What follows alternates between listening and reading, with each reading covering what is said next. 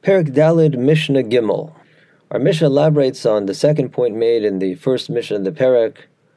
That is, our Mishnah explains, according to the Rosh's Girsa, the reading should be Arav Shisha Vishiva Ketzad.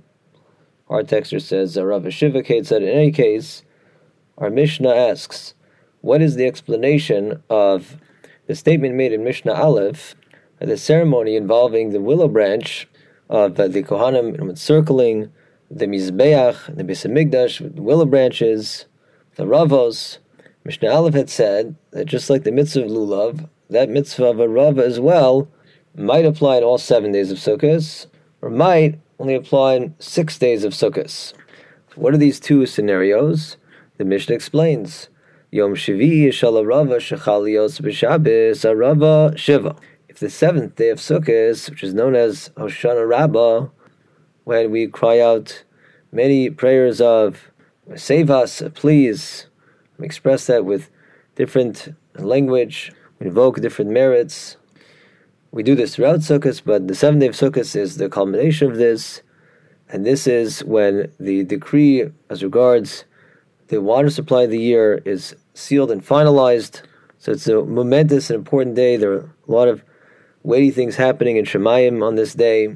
The Mishnah teaches that in the event that the Shabbos of Sukkot falls out on Hoshana Rabbah, the 7th day of Sukkot, well, then the Kohanim's mitzvah to encircle the Mizbeach with the Ravos will apply in all 7 days of Sukkot, that is, even on Shabbos, even on that 7th day of Sukkot. Which would, of course, mean that in such a year, the mitzvah of Arava would be carried out in all 7 days of Sukkot.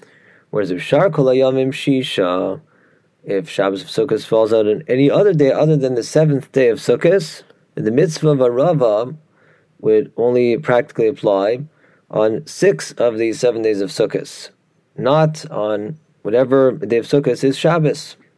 Why is the mitzvah of Arava not carried out on Shabbos? One might argue, the reason is the same thing we said regarding Lulav. The Rabbanan said, we don't do the mitzvah when it's Shabbos of Sukkot for fear that a person will violate a malacha, will carry the Ravos in the course of fulfilling the mitzvah. But the truth is that there is no such decree. It's not true. We're not worried that the Kohanim who administer the mitzvah of Rav, it's specifically a Beis HaMikdash thing. It's not done by everybody, just the Kohanim in the Beis HaMikdash. The Kohanim are as reason, they're alacritous and vigilant. We're not actually worried that the Kohanim will violate Shabbos in the course of carrying out the mitzvah of Arava. Rather, in most cases, the mitzvah of Arava is not fulfilled on a Shabbos of Sukkot, because if it would be applied even on Shabbos, people would conclude, apparently, this mitzvah of Arava is more important than the mitzvah of Lulav, which we, of course, do not fulfill per the rabbinic decree on Shabbos of Sukkot, again, unless Shabbos is the first day of Sukkot, as we studied in the previous Mishnah. So the Rebbeinu wanted to put Lulav and Arava on the same level, if you will, that regarding both of those mitzvahs, the halacha is that the mitzvah is suspended on Shabbos of Sukkot.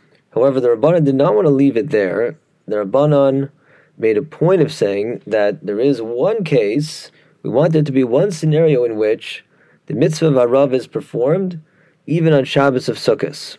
The Rabbanan felt this was important in order to broadcast the fact that the mitzvah of Arava indeed is a biblical obligation. It's not stated really at all in the Torah itself. It's a halacha l'Moshe Sinai.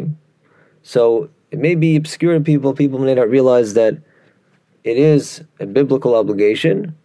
So to broadcast this, the Rabbanan wanted to have at least one situation in which we go ahead with the mitzvah of Arava, even on Shabbos of Sukkot. And the Rabbanan wanted to make this happen on a day of Sukkot that is sort of set apart from the other days, has some special significance to it.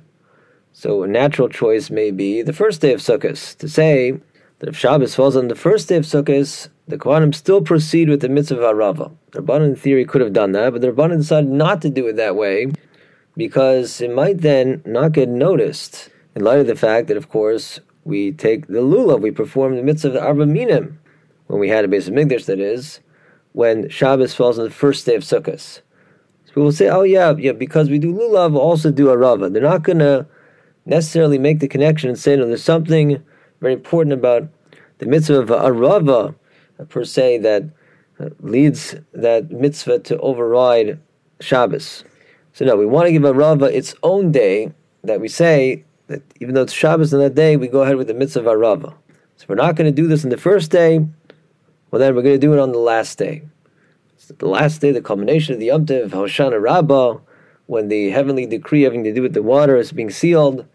This is a good choice, that we're going to have this halacha happen that says that even though it's Shabbos, even though normally we don't do Arava, but on this one day we will do Arava. This will clarify to the masses that, in fact, the mitzvah Arava is a mitzvah from the Torah.